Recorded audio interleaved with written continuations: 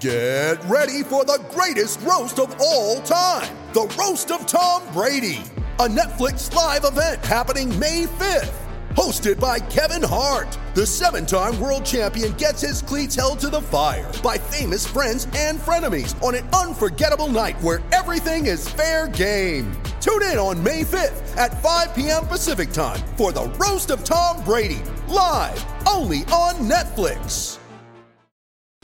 It seems the first class action surrounding concussion in AFL and AFLW is poised to launch on a legal front. We'll learn more about that in the back part of this hour. Mozza from Cobden had text through. I had this on my list for Crash. Never quite got to it. Did you see the dramatic final over of the women's cricket state final between South Australia and Tasmania? Fascinating finish, but just one of the craziest finishes I've ever seen in sport. 5 wickets in the over. South Australia from a position where they couldn't lose. It was the worst choke since Jana Novotná. Gosh, that was something to behold. And it just clips up neatly. You can watch all the madness in 60 seconds. If you haven't seen it, it very much is worth looking at.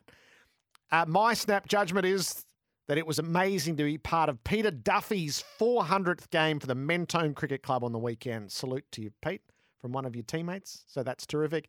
And snap judgment, Beth Mooney is amazing and remains underrated. Oh, and I like this one from James. I text Sam Edmund about this during Friday's show. Tom Green has signed for 4 years with GWS. I'm now concerned we will never see Tom Green to Richmond. I feel like we lost 30% of our trade bill material in one go. He was never leaving, as it turned out. Anyway, a little bit of horse racing from the weekend. Sandown is the racecourse of my childhood. Wednesday afternoons, I used to skip sport where I could and duck along and see the end of the midweek card. I grew up just near VFL Park and Sandown. I love it. I think it's a brilliant racetrack, hugely underrated, and I'd be very sad to see it go. So to see it host the Blue Diamond meeting was deeply satisfying. And there was another part that took me back. So I love horse racing. I can trace that back to At Talac winning his Melbourne Cup, Colin Hayes, Michael Clark. So they were the duo when I was a kid. And then I really fell in love with racing around Better Loosen Up. So Colin Hayes hands over to David. Better Loosen Up wins the Cox Plate. I think I've told you the story about being at Moonee Valley before. And then off to the Japan Cup. He was the first horse that captured my heart. I worked in the media when Peter was training, when David had gone to Hong Kong, and when Tony McAvoy had Fields of Omar win for Lindsay Park in that Cox Plate. I went to Hong Kong for Offsiders one year, and I sat down with David, and I interviewed him around the idea of training the next generation of trainers. And we'd gone out to Caulfield and we had some shots of a young fella, Ben, who was in the stables when they were preparing their horses. He was eating his hot chips on the day. And David told me the story of how the next generation, he would bring the human side along as well as the equine side along. So for me, it was so fulfilling, and particularly the colours, when Little Bros did this for the empire that is the Hayes stable through the years in the Blue Diamond.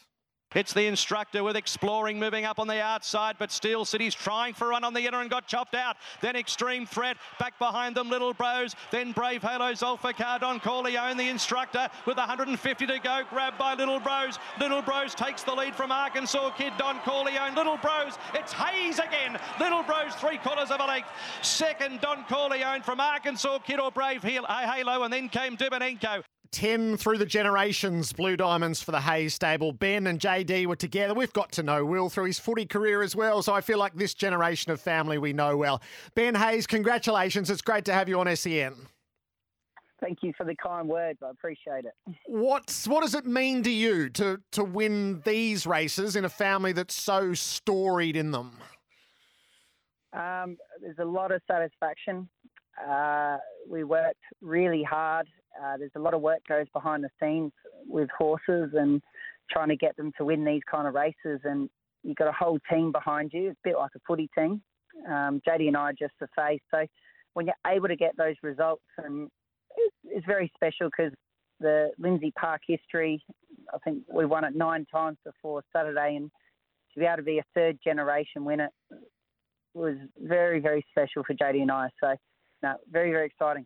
How aware are you, Ben, in the legacy that you inherit and the legacy that a couple of young fellas are determined to create for themselves? Yeah, obviously there's a big whirlwind. We've been training as a partnership for only 2 years, and to do it in our second year, we're very lucky, and we're very lucky in regards that Dad really set us up.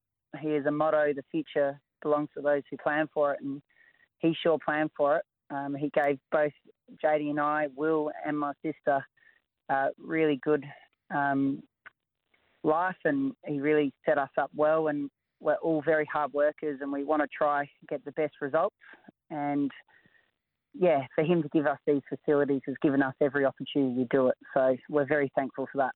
So you have the preparation, and then there's the determination as well. Was there ever a stage, Ben, where you resisted it, or were you always in on it, that you loved what the family did and you wanted to be part of that business?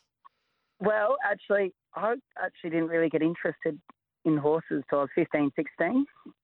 Dad never exposed me to the stables. I went to school. I played football. I wanted to be an AFL footballer when I was younger. I was all focused on that.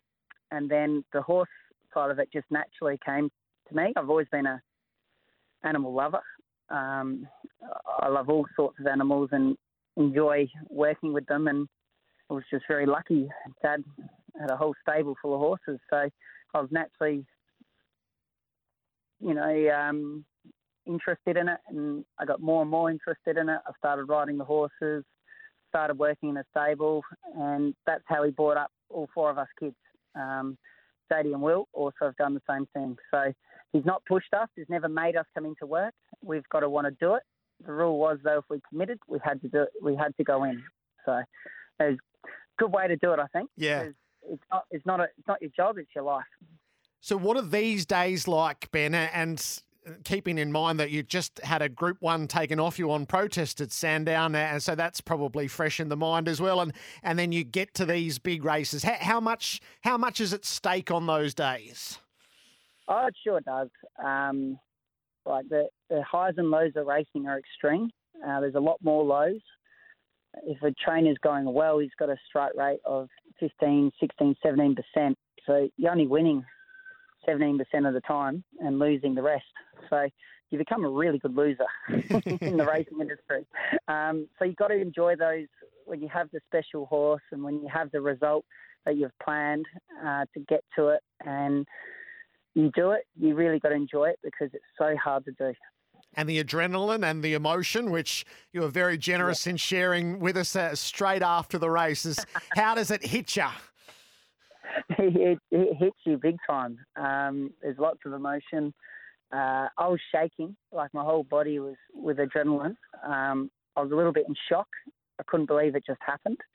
You dream about it going to bed, but when it actually happens, it's a very surreal feeling. So both JD and I are very happy. I'm not normally one that gets emotional, but I did, which is rare.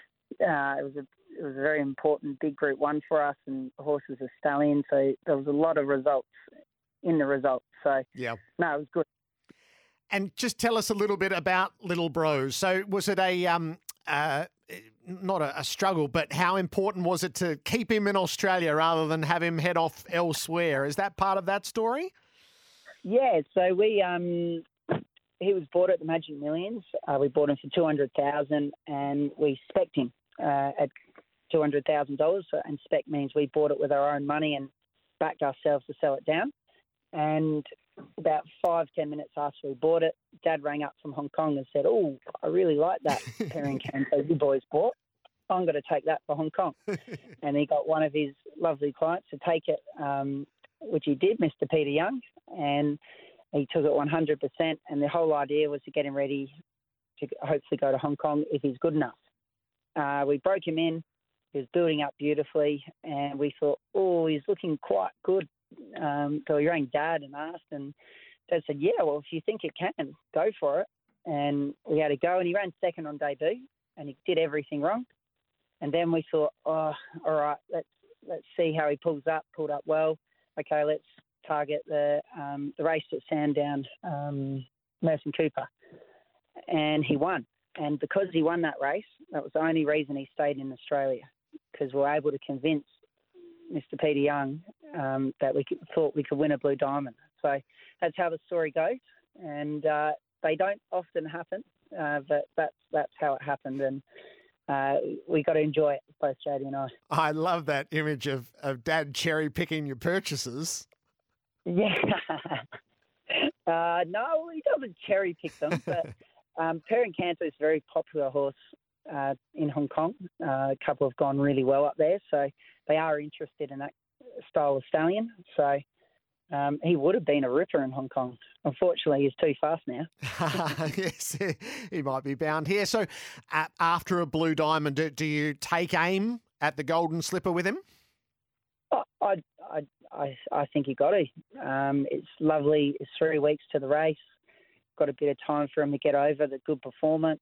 We'll look after him, get him back to the farm. We'll do a lot of work in his Sydney leg, and I think he'll be very competitive. He hasn't ever ran bad for us, so I can't see him running bad again.